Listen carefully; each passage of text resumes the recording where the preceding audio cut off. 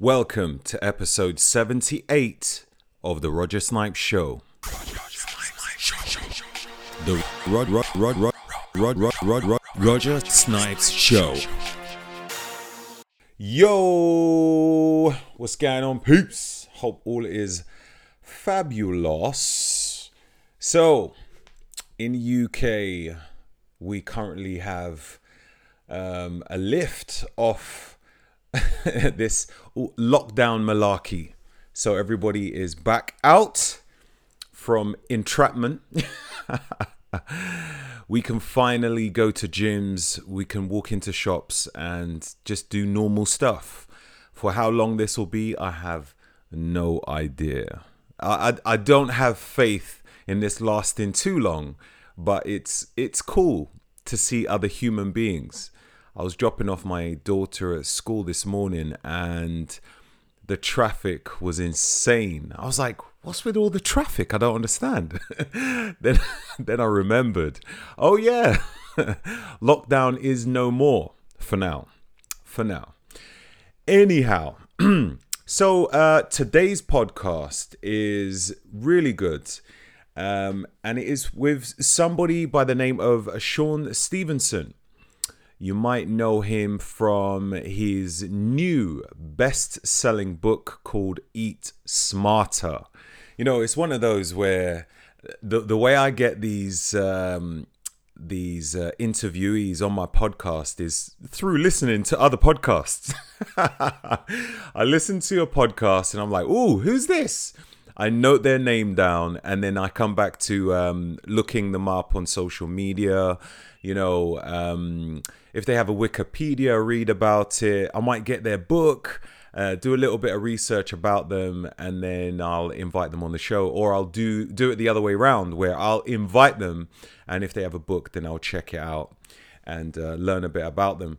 But one of the things that really enticed me to contacting Shawn was simply his voice. Like, before I even heard any content from his mouth, as you'll hear from the beginning of this interview, I heard his voice and I was like, damn, this guy's got a good voice. I love his voice. But yeah, he's got a great voice, as you'll know from the show. But so the conversation is about eating smarter. Now, as you know, food choices determine so many things in your body. How your hormones regulate, your microbiome, how it affects your genes, your moods, your central nervous system. The list goes on. Now, in the discussion I have today with Shawn, we unravel some interesting and in-depth truths on how food responds to the body, reacts to the body, how it affects the mind, just so many things. It is truly fascinating stuff. Obviously, I've done quite a few podcasts with relation to food, but Shawn's individual perspective is really interesting. So Shawn himself is the author of the international best-selling book Eat Smarter, and also Sleep Smarter, and the creator of the Model Health Show, which is featured on as the number one health podcast on iTunes with millions of listener downloads each year. He is a graduate of the University of Missouri, St. Louis, and Shawn studied business, biology, and kinesiology, and went on to be the founder of Advanced Integrative Health Alliance, a company that provides wellness services for individuals and organizations worldwide. Now, Shawn has been featured in Entrepreneur Magazine, Fast Company, Forbes, the Dr. Oz Show, ESPN, and many other major media outlets. Let's bring on Shawn Stevenson.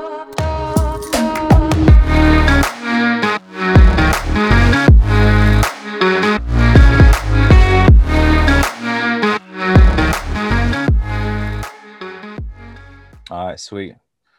So, Shawn, how you doing, my friend? I'm doing fantastic, doing real, real good. Glad to talk to you. Oh, I am super excited to talk to you. I think I told you a moment ago, first time I heard your voice, I think that's what kind of done it for me to start off with. I heard your voice and I was like, who is this guy? Who is he? I didn't even at first I didn't register everything that you were saying. I was just attracted to your voice and I was like, okay, listen to what he's saying and the facts kind of it tied in with the beauty of the voice and I was like, yeah, this guy is a gem. Seriously. Thank you so much. That means a lot. That really does mean a lot because it's my voice, so I never really think about it. Yeah. But I hear that a lot. But having, I guess, a tool for people that might be pleasant to listen to, but also rich with energy, rich with content, rich with empowerment. I think that's all kind of in the tenor and texture there. So yeah, that means a lot. Thank you. Oh, no worries at all. No worries at all. And congratulations on your book, Eat Smarter. How long has that been out now? It's I had no idea because the time had flown by.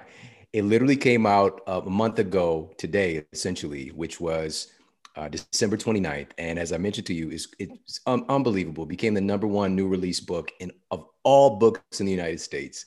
So this is going up against Wow. like fiction and nonfiction books. It was in the top 10 of all nonfiction books purchased in the United States that week with like Matthew McConaughey, Barack Obama. And this is a Seriously. book, seriously. And this is a book Wow. about health. It's not about fanfare, not about politics. It was so inspiring and encouraging for me because I know that this matters. Yeah. And it's a part of the conversation that's not being talked about, which is how do we actually get our communities healthier, our world family, our world citizens healthier, so that we can eradicate so many of the issues that we're dealing with. Our health is the fundamental piece. It really is. It really is. What do you think was the main thing that caused such I don't know, a big rush in your book? Why was everybody rushing for it? Like, I mean, there's loads of health books out there, Yeah. but this is great. But I want to know, what did you do? Like, teach us. Like, is it because of your name, people know you, or is it just the information that's in it? You How- know what? That's a powerful question. There's two parts to it. The first part is there's a statement that's really been just sticking with me for the last 2 years as I've been writing this book. It's this quote that says, "There's nothing more powerful than an idea whose time has come." Right? There's nothing more powerful than an idea whose time has come. Right. And this idea and focus on real health, like what does that actually look like? How do our bodies work? Just this kind of inner intelligence. It's really this time in human history, we've never got such a glaring, obvious picture of how poor our health is as a society, as a human species. Many of us, like, we're well aware that we're the sickest nation in the history of the world. If you look at the United States, we have over 200 million of our citizens are overweight or obese. We've Mm. just got about 350 million folks to begin with. And half of our population right now, 43% are clinically obese. We're on our way to 50% within the next few years. It's unbelievable. But we coupled with that, 135 million folks are type 2 diabetic or pre-diabetic right now already. 115 million chronically sleep deprived, regularly sleep deprived. I can go on and on and on with the stats.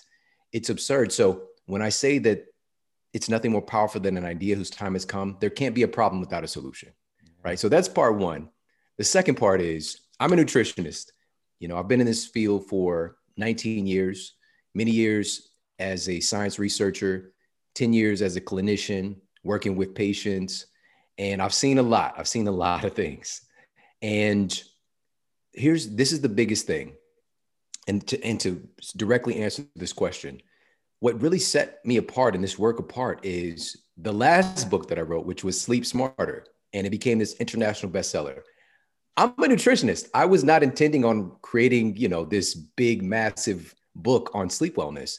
It was just a conversation piece that was missing from health, really. And this was back in like 2013. And since it became the first sleep wellness book to become an international bestseller, and since then, many other books have come along, and it changed the market. It changed the lexicon, the Mm. conversation that we use. And I just did an interview for Tom Brady's company, this multiple Super Bowl champ, but he has a company called TB12, and they have sleep wellness coaches. So I'm talking to their team.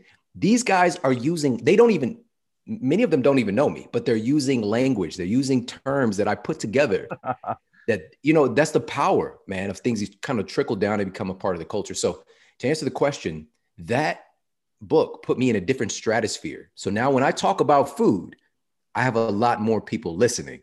And I also have the opportunity over the last few years with that book. Now I've taught, neuroscience classes at NYU. I've been able to, speak at Google and all these big organizations, and to be able to connect with other people who are doing extremely powerful things in this field, and to learn from them, and to also learn where they're not connecting, and put all of that together in one resource for folks to just be able to digest and consume, because that's what a book really is at the end of the day. It's taking decades of experience and enabling somebody to absorb all of it within a matter of days. It's incredibly powerful. So I hope that answers the question. Yeah, it really did. It over answered it. Thank you. And that's the thing. How many years did you say? 19 years of experience in your field, and all compressed in a book. That's powerful, man. No wonder everybody's running after it and it being sold out. It's I definitely need to check it out myself. So let's talk about food metabolism. What is why is body fat not really the culprit where it's made out to be?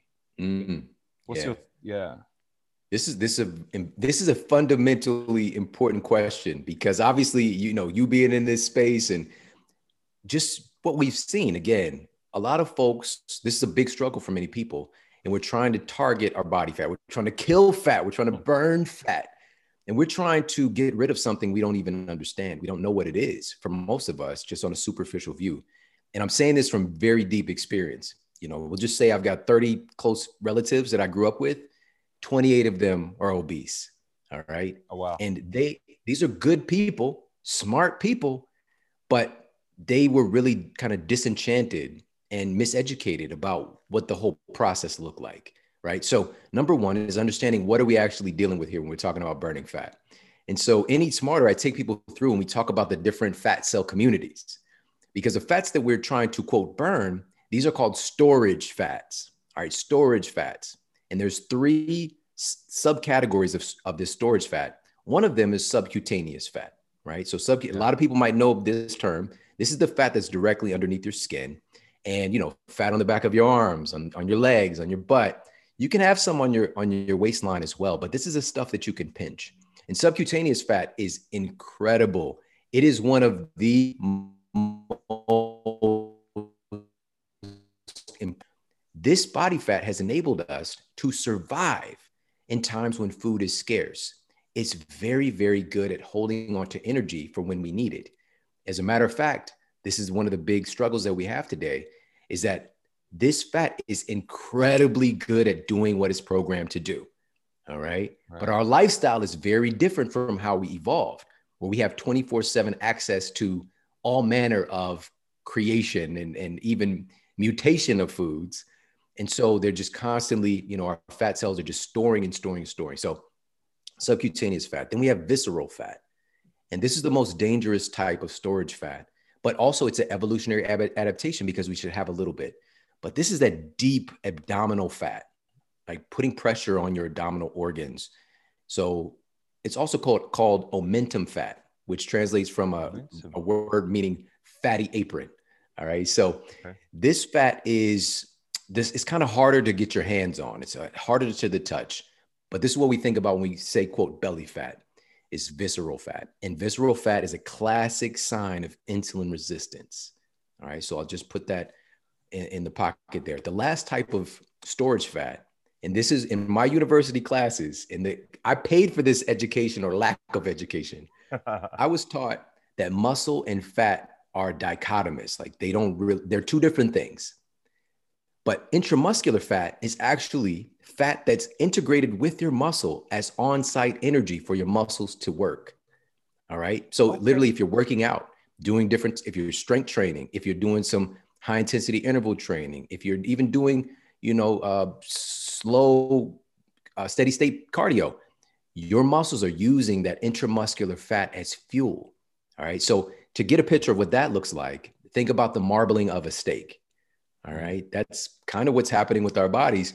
But here's the thing, even that type of storage fat can get out of hand, and you can get what we call, quote, chubby muscles. All right. Okay. So these are all storage fat communities. And again, they're just programmed to do their job. They're just very, very good at it. And when they get out of balance, and the last little piece here that I'll share within that storage fat community is the fat cell. And you cannot indiscriminately kill a fat cell. That's not how it works. When you're born, you have about the same number of fat cells that you have now. All right. But what happens is the fat cells themselves get filled with contents. All right. We'll just say in the form of these packets of energy called triglycerides. Right. So blood fats. And over time, your fat cells can literally, it could become 100 times bigger, 100 times its original size, getting stuffed with things. So our goal is to get the fat cell to open up and release its contents. And that's not the end of the story, because it can get reabsorbed somewhere else. We want to get it shuttled to its end destination. And for our conversation intents and purposes, just to keep it simple, the end destination, the power plant it's going to get burned at is the mitochondria. Right. So any smarter, we're taking people behind the scenes for the first time in book form, which is crazy to say this, and teach them how the process works. How does fat loss work? Where does fat go? Where does it go when you lose it? You know, like demystifying this to really put the power in people's hands, and also what specific foods and nutrients create the pathways, create the hormones that make these processes work. So that's it in a nutshell. Wow. Wow. That was powerful. That was powerful. Lots of different questions was popping in my head as to, you got some people that say they find it very difficult to lose fat as well. And you got some who lose it easily. And, you know, you got some people that might eat terrible food, but they still manage to lose a lot of body fat. And then you got those that eat really well, but they can't seem to get rid of it. What would you say is the situation there? This is so good. Such a good question. And this, again, I love this because you've seen it. You've seen it firsthand. You just described so many people's situations. And what it really boils down to is the most overlooked thing in all of nutrition. And when you asked that first question about how did this book take off, and I mentioned that I know the guys, it's like I know the top person in every diet framework. I know the guy who made the keto diet popular. I know the guy who made the paleo diet popular, the vegan diet popular. These are all my friends and colleagues. The thing that's not talked about in their frameworks is that every single person has a very unique metabolic fingerprint. And their diet framework is not going to work for every person. And I'm saying this from experience because in my clinical practice, early on, fortunately, I woke up. But early on, if I was into a certain diet framework, that's what the patient was going to do. If I'm into this, because I just believe, hey, this is the way, like the Mandalorian, this is the way. And I would you're going to do what I'm doing. Okay. And eventually, thankfully, and this is where science is finally really starting to go, is I have to do what's right for this person, for their unique metabolic fingerprint, even looking at their lineage. You know, what did their close ancestors eat? You know, maybe they're coming from a part of the world where, you know, these particular foods were abundant in the diet. Now, this particular diet that they're trying to do strips that food away, and maybe it's feeding a certain strain of microbes that's been protecting them against autoimmunity or protecting them against weight gain. The list goes on and on and on. So the biggest thing and why there's so much confusion right now, and also, again, folks that they're cutting their calories, they're working their ass off. They're really, really working hard. And yet they're not getting the results that the next person is. And what we know from the data now, we can have, and this is something the most important thing from my perspective that's going to really integrate itself into our culture, just like with Sleep Smarter. The most important thing from Eat Smarter is this new term called epicaloric control. All right, epicaloric control. So what that means is it's above caloric control. And there's 7 factors that I've identified in the research that control what calories do in your body. And if any of these factors, or especially for most people, it's a combination of these factors, is not addressed, we can have 2 people on the exact same diet. They're started this exact same height and weight on the same diet, same exercise program. They get the same amount of sleep for the entire year. One of these people can burn 100,000 calories more than the other person because of these factors controlling their metabolic rate. All right. So we see this, but now we're actually bringing science to it, where we see somebody who, they can quote, eat whatever they want and they don't gain weight. Whereas their other friend, if they even sniff a cupcake, their butt starts, jiggling, getting a little bit more hang time. You know what I mean? Yeah. This is a real thing. And so these 7 factors, and I would love to share a couple of them because I want everybody to just be able to walk away and like understand what's going on. Why is my metabolism different from the next person? And what can I do to kind of fix the system that's controlling what calories do in my body? That'd be awesome. Yeah. That'll be perfect. I'll just share 3 of them really quickly, 3 of the 7. Yeah. So I use an acronym for them, but since I'm just sharing 3, I'll just jump right in and share what they are. Yeah. One of the most remarkable, and this is something we talk about, but now we know for certain that this is real. We say this all the time. It's not just the calories, it's the quality of the calories. No, I mean, this is really, really serious. So listen to this. So one of the studies that I break down in the book, this was published in the journal Food and Nutrition Research. And what they wanted to do is find out what happens with somebody's metabolism when they eat a meal of whole foods versus a meal of processed foods, to actually find out what happens with calorie expenditure. All right. So they had some test subjects to consume a meal of whole foods, which was a whole food sandwich. Okay. So this is what they deemed to be whole foods, which was whole grain bread and cheddar cheese. All right. So they had some test subjects to have that. Then they had other test subjects to consume a processed food sandwich, which was white bread and cheese product. All right. Cheese product. So if people are wondering what is cheese product here in the United States, which is fortunately has changed in the UK somewhat, but Kraft, the company Kraft cheese, their singles, they're called Kraft singles for sandwiches because they can't legally call it Kraft cheese because there's not enough cheese in the cheese, right? That's insane. So, right. That's what cheese product is. All right. So here's what happened. These 2 sandwiches, and this is the most important part, they're the exact same amount of calories. They're the same amount of fats, proteins, and carbohydrates. But here's what happened after they compiled all the data. They found that the people who ate the processed food sandwich had a 50% reduction in calorie burn after eating that sandwich versus the people who ate the whole food sandwich that was closer to nature. And what that really means is this processed food effectively created what I call hormonal clogs that made their body more stingy in hanging on to the caloric density that they just brought in. It literally disrupted their metabolism and changed the way their body worked. Now imagine doing that again and again every meal, even if you're managing your calories, even if you're doing the point system, but the quality of food itself could be damaging metabolism and you don't even know why. Why is the weight not coming off? All right. So that's number 1, is the type of food itself determines what calories do in your body. It's not calories in, calories out. That is dead. We're done with that. We're so far past that. But that's what I was taught the very first day of my nutritional science class, is that calories control everything. If you control the calories, you control your body composition. Not that calories aren't a valuable metric. There are just these things that control what calories do, and they need to be known. Everybody has the right to know this. So that's number 1. And I'll share 2 more really quickly. The second one, and this one is really powerful, man. This one is so powerful. Your brain itself, your brain determines how many calories you absorb from your food. All right.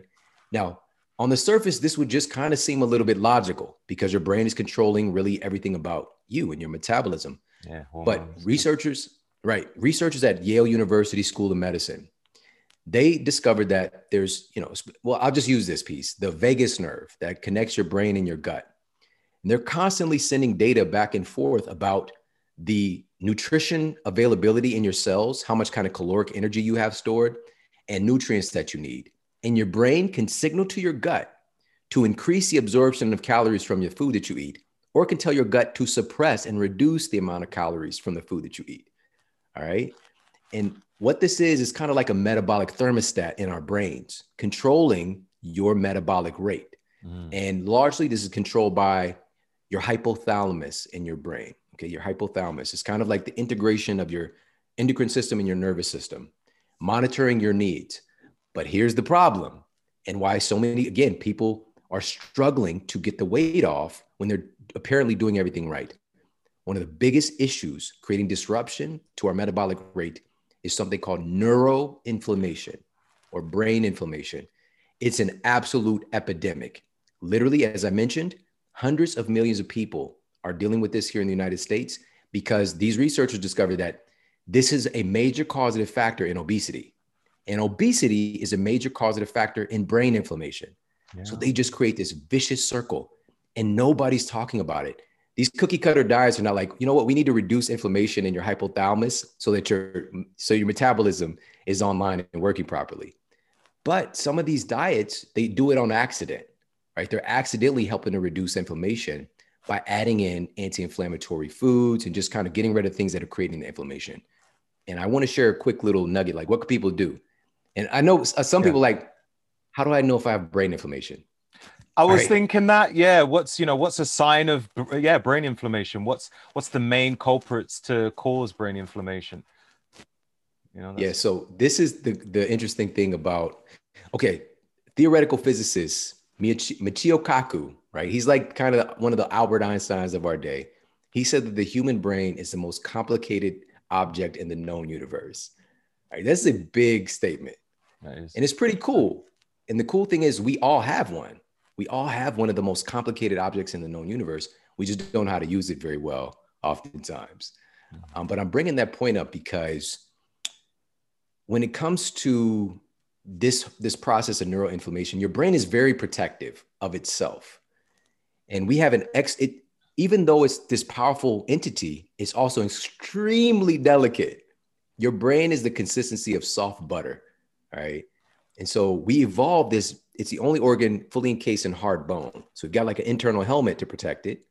External helmet, but we also have an internal security system called the blood-brain barrier, because truly you can eat something and it can kill you. And so your brain needs to protect itself from any toxicants coming in, and only very specific nutrients can get to the brain. All right. So now here's the point. Your brain can tell you about pain anywhere in your body. Your brain can tell you about pain in your toes. It can tell you about pain in your teeth, but it can't tell you about pain in and of itself because your brain doesn't have pain receptors. Your brain cannot feel pain. So somebody could just get in there and start tickling your brain or poking your brain, and we wouldn't even feel it. What we would feel is the things around the skull. Like if somebody gets a headache or a migraine, it's associated with the circulation and muscles and things around our neck and our head. All right. So again, you won't know that your brain is inflamed. You will know if your elbow is inflamed because it doesn't have pain receptors until it's too late. So here's how to know. Chances are, because obesity and insulin resistance is a major driver of neuroinflammation, if you are insulin resistant, if you are carrying excess around the waistline, if you are in a state of obesity or overweight, chances are you do have some degree of neuroinflammation taking place. All right. Now, here's what you do about it. And also, if you've been exposed to toxicants, pesticides, herbicides, we've got data that I share in the book as well about them being very damaging, creating neuroinflammation and gut inflammation. So here's how you can repair it. Quick tip for everybody. And this isn't an advocation for you to go and eat these things, but this is what the data shows. Yeah. All right. I was very surprised myself, but researchers at Auburn University here in the United States discovered that antioxidant-rich extra virgin olive oil is now clinically proven to reduce brain inflammation, and it was found to be very effective at repairing the blood-brain barrier, the very system that is protecting your brain against inflammation that can get damaged by inflammation and thus allowing more inflammation. All right, so That's pretty damn remarkable that extra virgin olive oil can do that. But there's nuance with the type of olive oil to get. You should know all that stuff. I don't know if we have time to get into that, but that's an important thing. But the researchers found that 2 to 3 tablespoons a day had that regenerative, restorative capacity. All right, so that's one tip. Also, broccoli was found to be very effective at reducing neuroinflammation. There's several other foods, but again, it's just being aware of this. And I'll just ask you, when we've got a fire, right? If there's a fire, what do we go get to put the fire out? Water, right? The same thing. Our brain is 80% water, upwards of 80% water. It's one of the biggest issues today is dehydration. You know, like we talk about this stuff all the time, but truly, you know, this is a big driver of neuroinflammation, is having a dried out brain, you know? And so researchers, one of the studies that I shared, just a 2% drop in our baseline hydration level led to direct decreases in cognitive performance. So decreases in coordination, decreases in executive function, you know, being able to do mental math and recognize where you are in your environment. We get dumber when we get dehydrated. It damages our brain. All right. So there's a couple of little nuggets there. And again, those are just two of the factors that control what calories do in your body: your brain and neural inflammation, and the type of food itself. Wow. I have extra virgin olive oil every day. So I think my brain should be all right. Yes. Hopefully, anyway, hopefully. I do have the occasional, as Dave Asprey would call it, kryptonite. But I try and keep that to a minimum. Yeah. But I must admit, I don't always have organic vegetables. Although I should, it's not always available. So I just try and wash it. What about those? Yeah, if you can't get organic, and you know there's going to be some glyphosate, you know, some pesticide and herbicide. What's the best way to deal with that? Would you say just wash, or would you have to clean it a certain way? What would you say? Yeah, that's a great question. You know, and I think there's a lot of misconception about this. The first thing is we don't have to be neurotic about it. You know, especially if we're eating, quote, clean the majority of the time. You know, like everything that I eat is not organic or not labeled as organic. But for the most part, we try to do our best because the data is pretty scary right now with various pesticides, herbicides, rodenticides, fungicides. What they are, they're designed, the suffix "side" means to kill, but they're designed to be estrogenic or neurogenic to small organisms, right? So disrupting the reproductive cycle and or the nervous system. And so one of the most popular and most used pesticides here in the United States is called chlorpyrifos, right? And I think it's been banned in the UK by now, because you guys usually ban stuff way before we do. Yeah, we go crazy. Yeah, so chlorpyrifos, man, study after study, it's scary. Study after study rapidly increase rates of birth defects for mothers who are exposed to chlorpyrifos, specifically creating brain damage to their babies, and radically increasing the rates of miscarriage as well. So it's so ignorant of us to have allowed this to happen for so long, and also to know that, okay, these are going to damage, or they're trying to kill and destroy small organisms. We are made of small organisms. We're made of small cells, and our microbes as well. These are small single-celled organisms that inherently, you know, again, we think, okay, because I was taught this again in my biology class in college, our bacteria doesn't have a nervous system, right? They're just whatever, they're stupid. The reality is we have our genes. If we go gene for gene, 99% of our genes are from our microbes, right? If we go gene for gene, because we have trillions of microbes in and on our bodies right now. And they might not have what we deem to be, and this is the thing, we're just trying to become less dumb, right? We really don't know anything, man. Even as we're doing this and we're talking over on the other side of the country, this is miraculous, but we really don't know how this shit works. We're spinning around in the middle of this galaxy. We're not even in the middle of the galaxy. We're a couple of rings out in the middle of outer space in this glorified snow globe. We don't know anything. I mean, we're just trying to figure out little bits and becoming less ignorant, you know? So my point being that, you know, if we're looking at the impact of these things, and gene for gene, we have more genetic, our microbe genetics.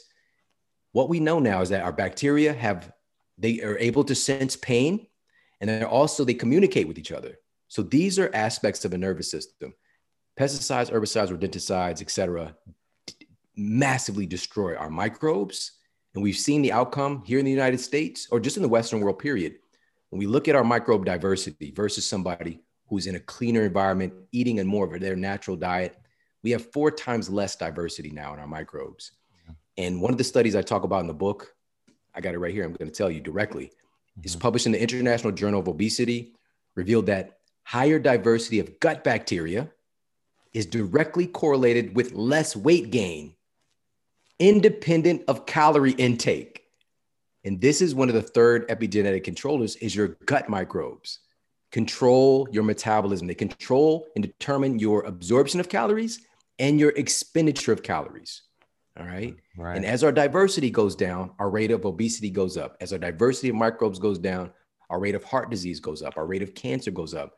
We now know there's a connection. So to answer the question, number one, understanding how important our microbes are in association to these chemicals, understanding that they have caused mass here in the United States, chlorpyrifos that I mentioned, it was supposed to be outlawed a couple of years ago, but it's caught up in the red tape right now because these companies, man, they honestly, until it cuts into their bottom line, it's not even, it's innocent until proven guilty. Yeah. It's innocent until they have enough lawsuits against them where it starts to cut into their profits.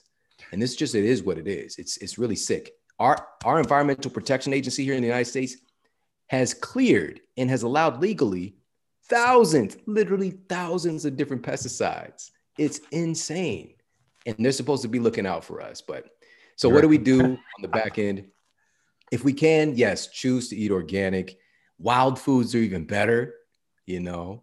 But ultimately, I don't want us to be disillusioned and believe that we're doing something when we're not, when we think by washing off an apple is going to be getting rid of the pesticide residues, because it was grown in it.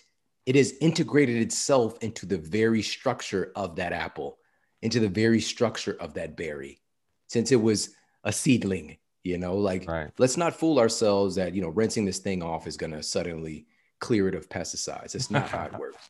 Right. Okay. Okay. Yeah. But last little point, I'm sorry, is I still, even with all that, I know it sounds pretty messed up and scary. I still don't want us to be too neurotic, because our bodies can handle a percentage of insults.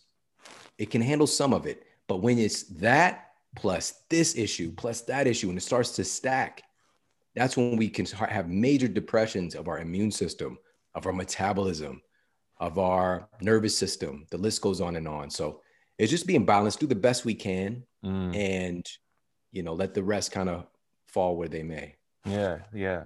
That was amazing. I remember reading about the whole microbiome, or shall I say the bacteria that we have in our body being more than human cells.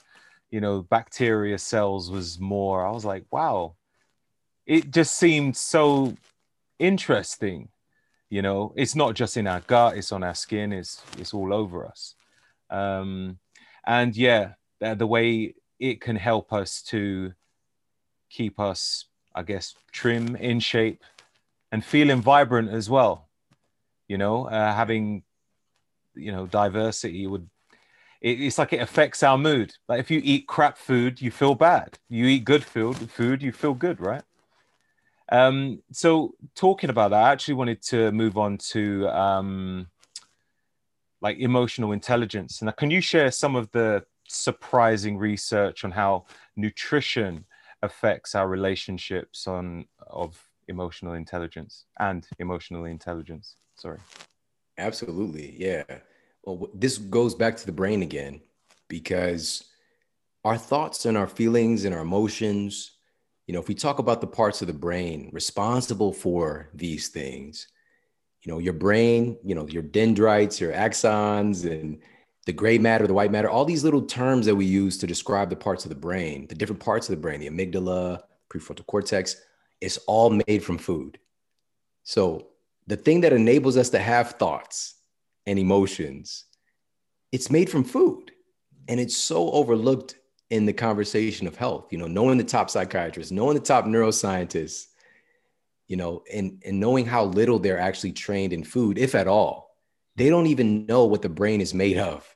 Do you understand? It's like, it's a very, very disruptive and damaging underlying premise of our system, not knowing what the thing is made of, the organ that the physician is treating, because it's made from food. The cardiologist is treating an organ made from food, yet they might get 2 weeks of training on food and 12 years of education in pharmacology and surgery and treating symptoms of what food is causing or creating, right? So that's number one, is just understanding that piece. So how does this play out in the real world? Well, researchers at The Ohio State University here in the United States, they wanted to find out just one little thing. What happens if we have deranged or abnormal blood sugar? How does that affect how we relate with other people? Namely, your spouse, right? Your partner. So these are people in a hopefully loving relationship, and they want to find out what would happen if we have deranged blood sugar. And so they put continuous glucose monitors on their body, which is a lot of people are doing today, but this was done a while back. So this was early for them to use this technology and to monitor things. So they could see in real time if your blood sugar is affecting how you're connecting with another person. And here in the United States, as I mentioned, 135 million people have chronically deranged blood sugar. 135 million people are diabetic or pre-diabetic right now. All right. And when I say diabetic, I'm not talking about type 1 diabetic. I'm talking type 2, which is about 95+% of the cases, just to be clear. And so when I say this is an issue, this is a major issue happening chronically for people all day, every day. For myself growing up, same thing. You eat something that spikes your blood sugar abnormally, and you're going to have an associated abnormal crash. You're going to go hypoglycemic. But your body takes your blood sugar extremely seriously. It is like an evolutionary adaptation, because our blood sugar needs to be on point as a survival mechanism to be able to fight or flee and to manage our environment. Just because now we can hang out, watch Netflix, drive a fancy Tesla or whatever it is, we're still our primal, we have very primitive primal programming that's driving 99.9% of what's happening with our bodies. All right. And so blood sugar is extremely important.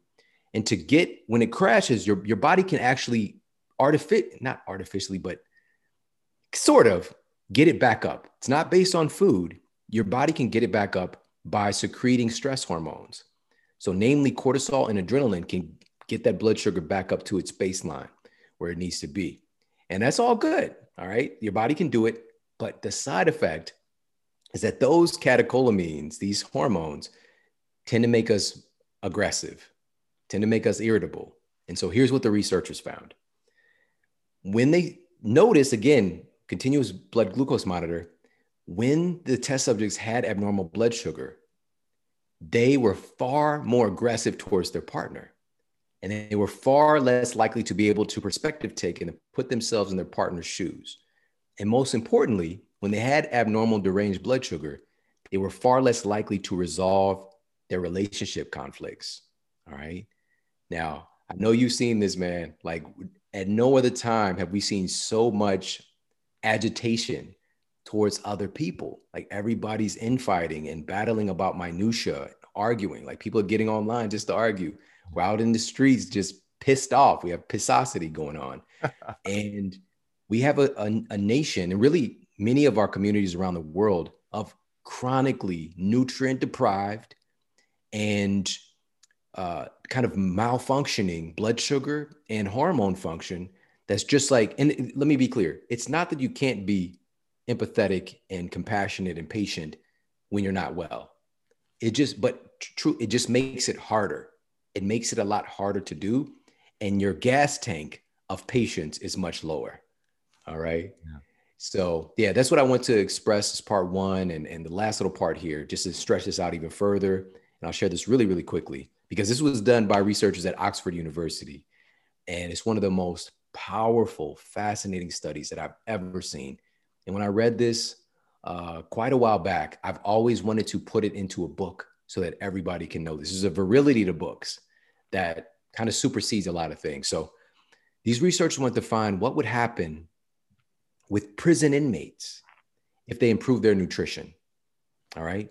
So they took a group of prison inmates, and the great thing about it, even though it's an unfortunate circumstance, is that it's called a ward study, meaning that everything is controlled. You can track everything. Like nobody can like leave the facility and do something different, right? You're able to track exactly, the specific intervention and the specific result. And so they gave one group of prison inmates improved nutrition through very superficial things, just giving them improved vitamins, minerals, and omega-3 fatty acids, essential fatty acids. And this is a very important. And then they gave another group of prison inmates a placebo. All right. So this is a multi-month study compiling the data over, 3 to 4 months. And after they compiled the data, the researchers were absolutely shocked. They couldn't believe it. There was a 40% reduction in behavioral offenses for the folks who got the improved nutrition. And there was a 37% reduction in violence and violent offenses for folks who had improved nutrition.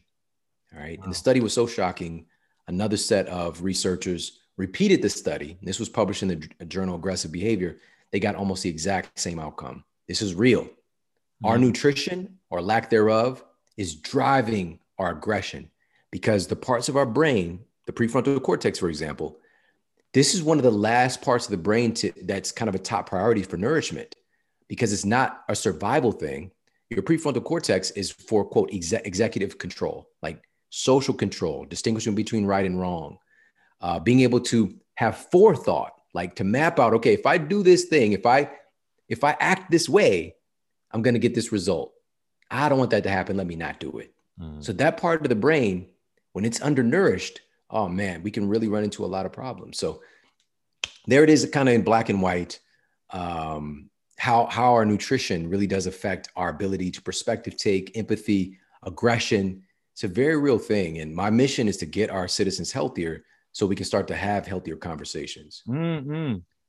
Would you say that, so you mentioned, like, is it the prefrontal cortex? It doesn't work as well when you're eating garbage food.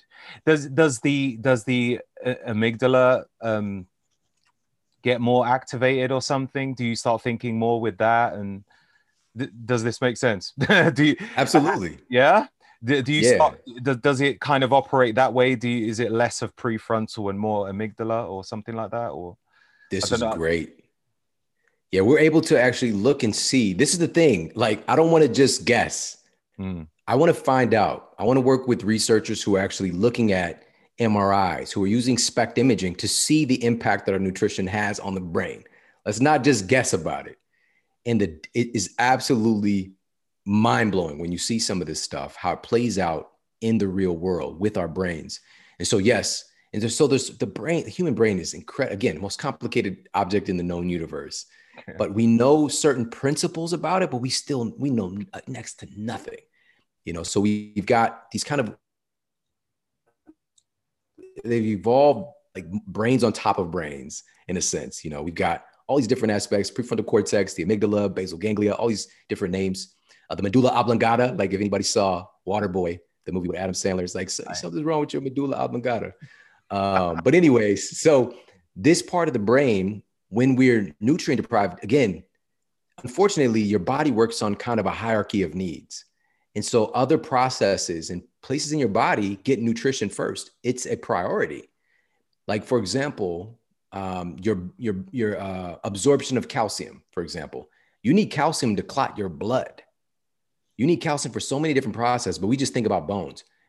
We've got data now that your body will literally leach calcium and leach nutrients from your bones to aid in other processes, specifically from your spine and your hips.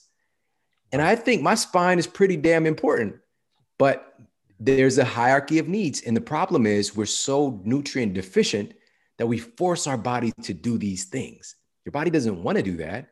But if we're not providing our bodies with the raw materials that it needs to do these processes, then we're going to start to fall apart. And so, so the activity of the prefrontal cortex, that part of the brain can start to go cold or like just massively reduce activity when we're deficient in key nutrients for the brain. And we see heightened activity in the more emotional and reactive parts of the brain that actually drive us to do whatever is necessary. Like literally, in a sense, kind of, if we have to kill to be able to survive and get the nutrients to our brain and our bodies that we need, that part of the brain becomes hyperactive, right? So creates the more aggressive behavior.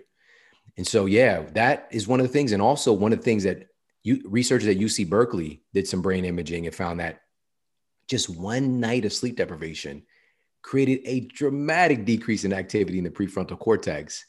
And the amygdala was just on fire. You know, we called it an amygdala hijack. That part of the brain lights up and it's just like, okay, who wants to party? Who wants to fight?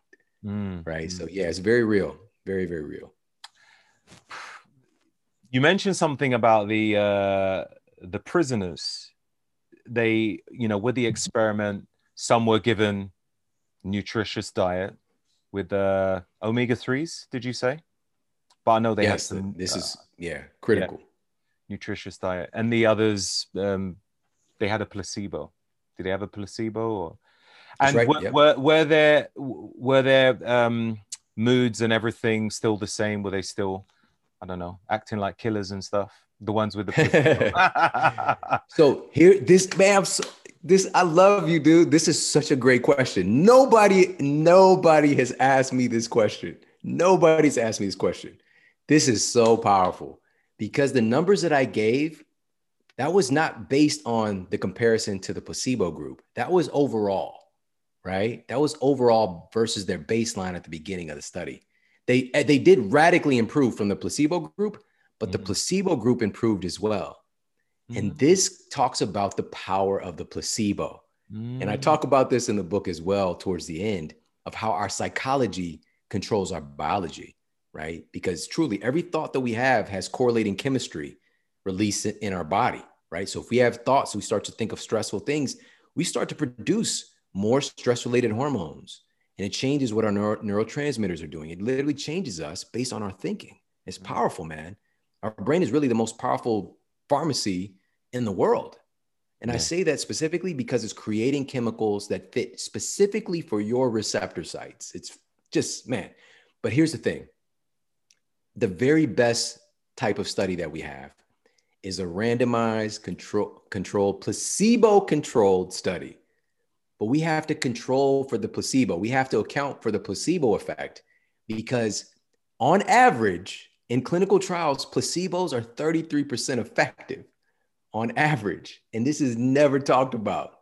That means if somebody thinks that they're taking a drug, they're part of a study to reduce their blood pressure, their hypertension, 33% of people on average get results. Their blood sugar normalizes, their blood pressure normalizes.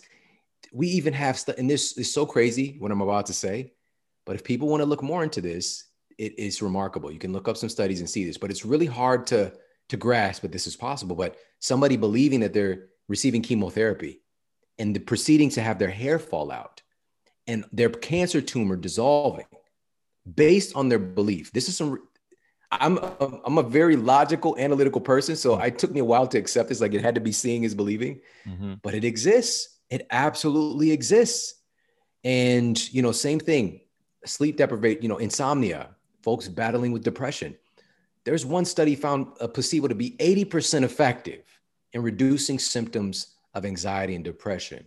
So the list goes on and on. Placebo is very, very powerful. Just the belief that we're taking something that's going to change our behavior. The other side of that, though, can be the negative, kind of the dark shadow of the placebo effect. It's called the nocebo effect. Okay. This is when you get a negative injunction that something bad is going to happen. Like the doctor tells you, you have, you know, you'll never walk again. You're going to be on medication for the rest of your life. You have 6 weeks to live. I just shared a study on Instagram as of this recording. It's probably about a week and a half ago, because there was a physician on TV saying something very, very dangerous to the population here in Los Angeles. I couldn't believe that this was being broadcast on television. And I coupled it. I had to share his exact clip. Like I couldn't just say that he said this shit. I had to share it. And then I shared 2 powerful studies talking about how physicians need to be better trained on the language that they use because of the negative side effects that they were causing in patients, and all of the mountains of data documenting this. Because again, the power of suggestion and the power of our minds believing something, changing our biochemistry, right? So Thank you for asking that question. It's so overlooked. The study that I shared in the book, really highlighting this, is from Dr. Alia Crum and her crew at Stanford. Mm. And there was a study that found that basically telling somebody the calorie content of their food, even though it was the same calorie content, if they told somebody that it was more calories than it really was, and they told some other people that there was far less calories than it really was, the people who thought, they just believed there is more calories, their bodies released more leptin, which is a satiety hormone, and their ghrelin, this hormone that drives us to eat, radically decreased. So they felt more satisfied and less likely to overeat or to eat sooner in the future because of their belief. And the people who believed that their food was less calories than it really was, their ghrelin levels stayed the same. They didn't get any additional satisfaction. They're far more likely to overeat and eat again sooner after, based on their damn thoughts. Yeah. All right. So yeah, I can go on and on with this one, man. It's very powerful. You know, it's really interesting. I think a moment ago you said you're a very logical person, and sometimes I think people with different professions may say something at a different angle, but they kind of cross over each other. They kind of almost achieve the same result, but they explain it in a different way. Now, when I say that, I mean, like, I was recently listening to this audiobook by what's his name? Shaman Durek. Do you know Shaman Durek? He's a shaman. And close the door, please. Sorry, the daughter trying to get involved. He's a shaman, and he talks about spirit worlds. And do you believe that we're in a multi-dimensional universe, or do you just believe in Earth and that's it? Where is your mind at with that? Is it something you'd prefer to not talk about? No, this is why I love talking with you, man, to ask questions like this, because everybody has a perspective on these things. We should talk about it, especially for myself.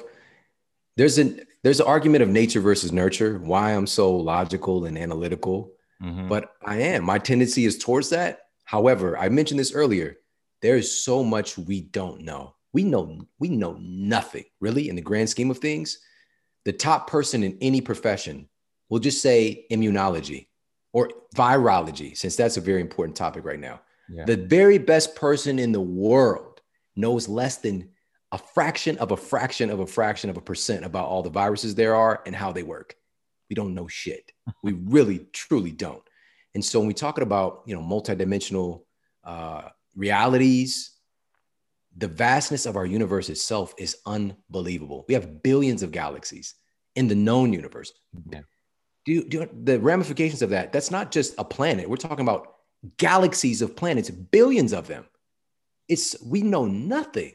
And then when we get into the conversation, if anybody wants to dive into this has helped me to really understand that it's not only possible, but probable, is studying some quantum dynamics, quantum physics. This is where it was kind of leaning towards. Yeah. We talk about Max Planck and we talk about, Einstein.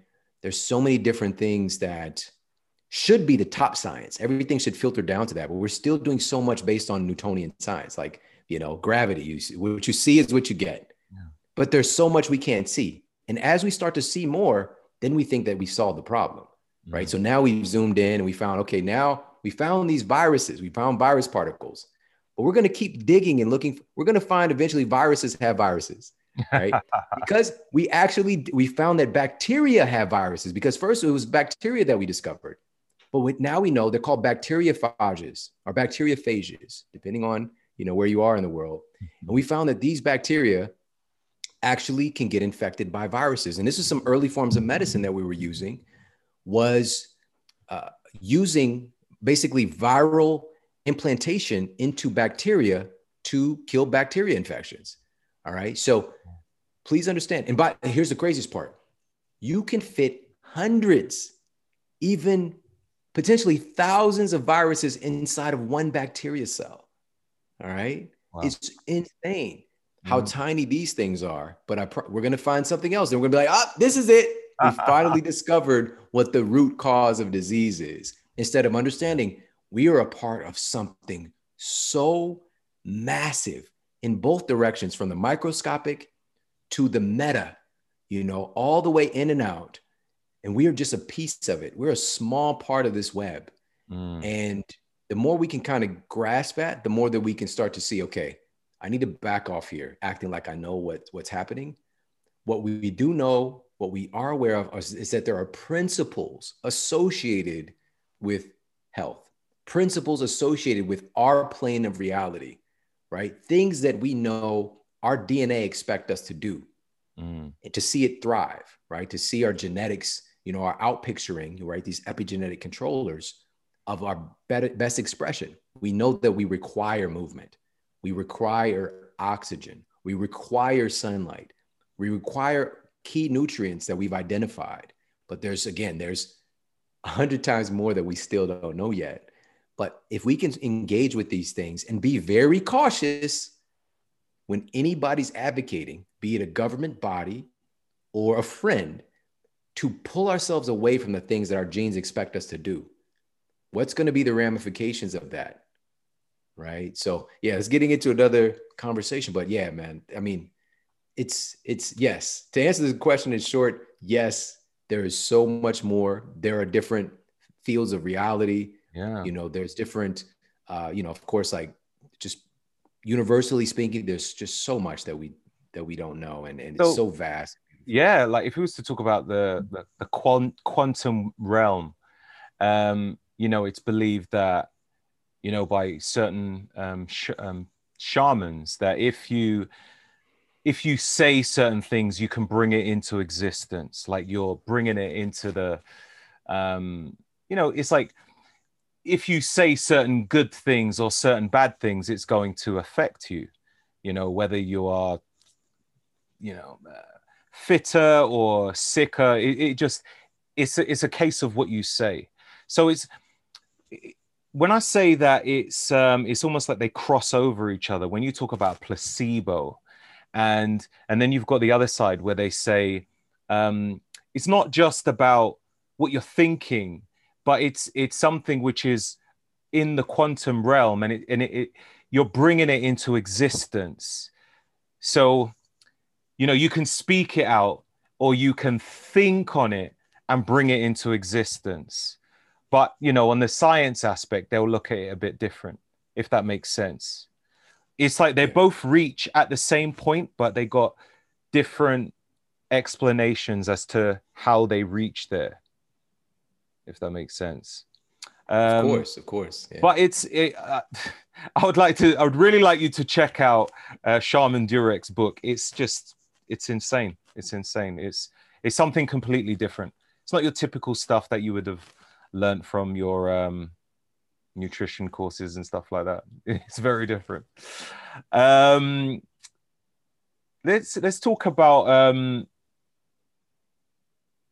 food and psychology. Like, why are food and psychology so closely connected? I think we probably covered some of that, isn't it? Yeah, this is what we touched on a little bit with Dr. Elia Crumb's study, for example. They feed both directions, though. It's bi-directional. Mm-hmm. Our psychology determines our food choices, and our food choices determine what our psychology is doing. So they go both ways, right? But we generally, again, we try to treat one thing, right? Somebody has an issue with food, right? And we try to treat that maybe we'll just say an addiction. We try to treat the surface thing of the addiction and not actually work on the food itself and how that might change the person's psychology. Because the biggest tenet, and this is one of the big takeaways from today, and this is incredibly powerful if we can get this. The number one driving force for all of us, everything that we do in our lives, every thought we have, every habit, every action we take, the number one driving force of the human psyche is to stay congruent with who we believe ourselves to be. All right. That drives everything about us. We do things in association with who we believe ourselves to be. I'm the type of person that, fill in the blank. So the way that we eat based on who we see ourselves as. We might not consciously be aware of it. And this is where the change fundamentally, the people that are really great at encouraging and inspiring transformation, work with people on this level of helping them to shift their identity, because that's the tip of the spear, creating the choices. But changing the identity is incredibly difficult if you're in the same environment you might be inundated or immersed in sickness and things that encourage disease and health. I'm from Ferguson, Missouri. I'm from St. Louis, Missouri, right? It's become national news, like because of different, political issues and violence. But I was inundated with sickness. Like as soon as I walk out my door, I didn't know what organic meant. I didn't know that I didn't quote healthy food. I just thought there was some lettuce and that was the end of the story, but for me, I didn't have access. And so to change my identity, sometimes it might be considered to take a miracle, but I promise you the solution, number one, it's always exposure. Just even a little bit of exposure could transform somebody's life to see what can be, what my identity might be able to become. So that's number one. But also just that kind of proactive, just being aware, like what I just shared, that our identity is controlling our actions and our thoughts. Once you become aware of that, you can get in there in your brain and start to shift things around. You might realize, like, I've been seeing myself as, something from my programming. Maybe I was given a hard time in high school. Maybe I was picked on, or maybe I wasn't very liked. I felt like I wanted people to like me. And this has outpictured itself in different ways in how I operate as an adult, right? But now you realize, like, wait a minute, I don't have to have that perception about myself anymore. I can start to see myself as somebody who is exceedingly confident and strong and capable, right? But it's not lying to yourself. Like this whole quote, fake it till you make it. You be it. You just become it. Yeah. And the other thing is like, be it till you see it. But truly, like, how does that person, if I see myself as a more confident person or somebody who eats really great food or prioritizes movement, how does that person walk? How does a person talk? What does that person eat? What does that person do to start their day? Right? You start to identify those behavior traits and you be it. You can just start to implement those things and shift in your psychology there too. So again, it's multi-directional on how our psychology affects the impact that food has on our body, and how our beliefs about ourselves affect our proclivity towards, certain foods in the first place. Yeah. I can identify in both ways. Like, I know that I envision myself, like when I was younger, I envisioned myself being a sprinter. And because of that, I just naturally gravitated to certain things which I felt was going to be good for me to achieve, like the fast results of being a sprinter. And I also am aware of how I feel when I eat certain shitty foods.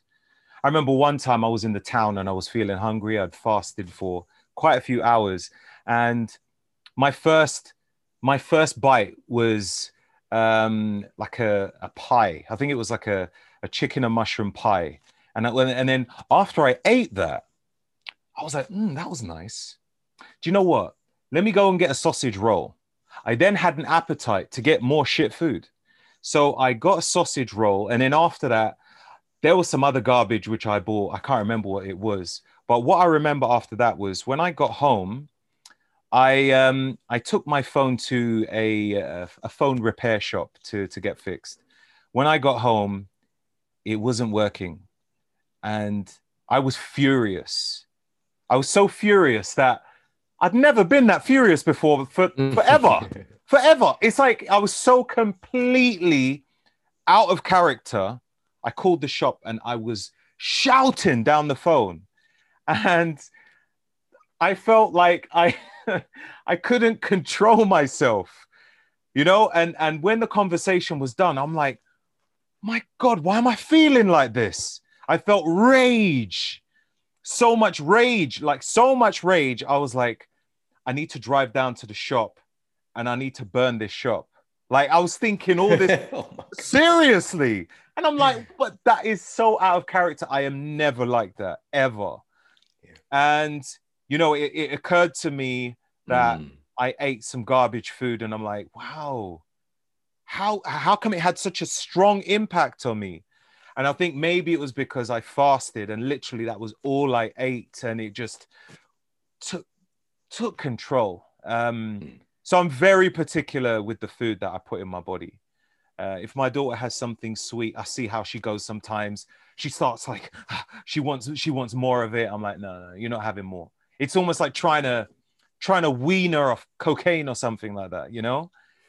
So yeah, I'm definitely fully aware of, the psychology of food. Have you had anything like that yourself where it's affected you, where you're like, damn, like I wouldn't normally do that, or you might be a bit abrupt with your words to someone because of certain foods that you've eaten? Have you had that before? Yeah. Or you're completely in control? This is man, listen, it happens to everybody. Right. Okay. Listen, but your story is thank you for sharing that. That's powerful, for folks to be able to identify that.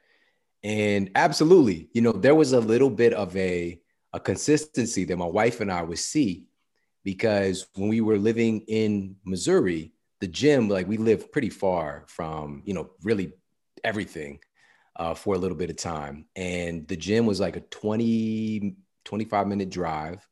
But we would go to the gym early in the morning to drop my son off at his school.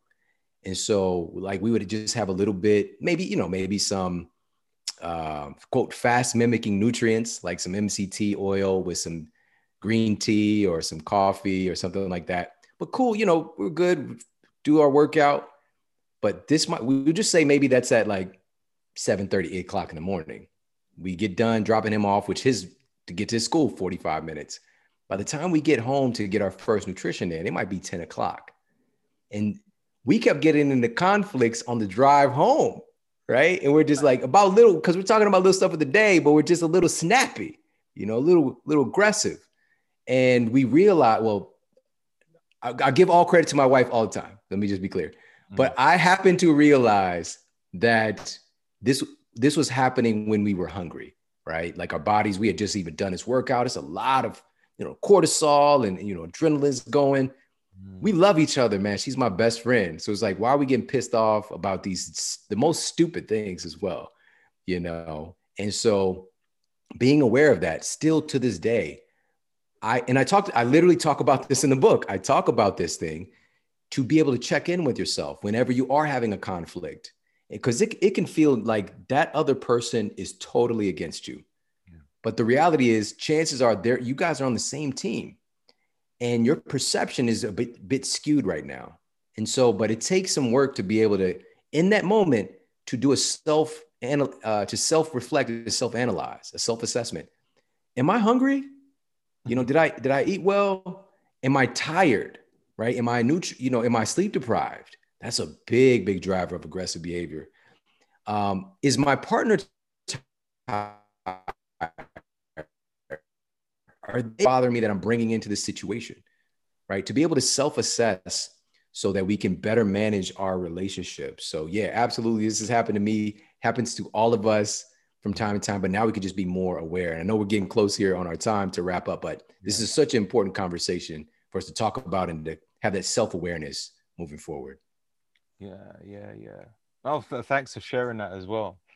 MCT as well. That's interesting because I think like if you're fasting and you have coffee and an MCT, it's like it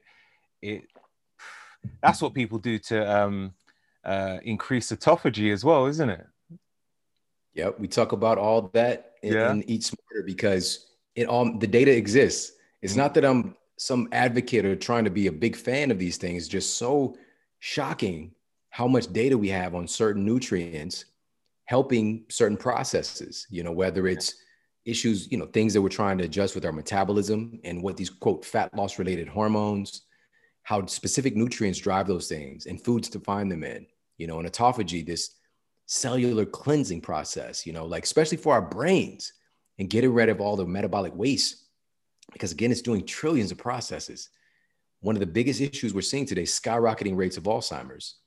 And one of the hallmarks of Alzheimer's that we now know is an inability of the brain to clean itself, right? So it's just this buildup in waste, right? And the human brain, the lymphatic system that manages this cleansing, the glial cells, it's 10 times more active when you're asleep than when you're awake.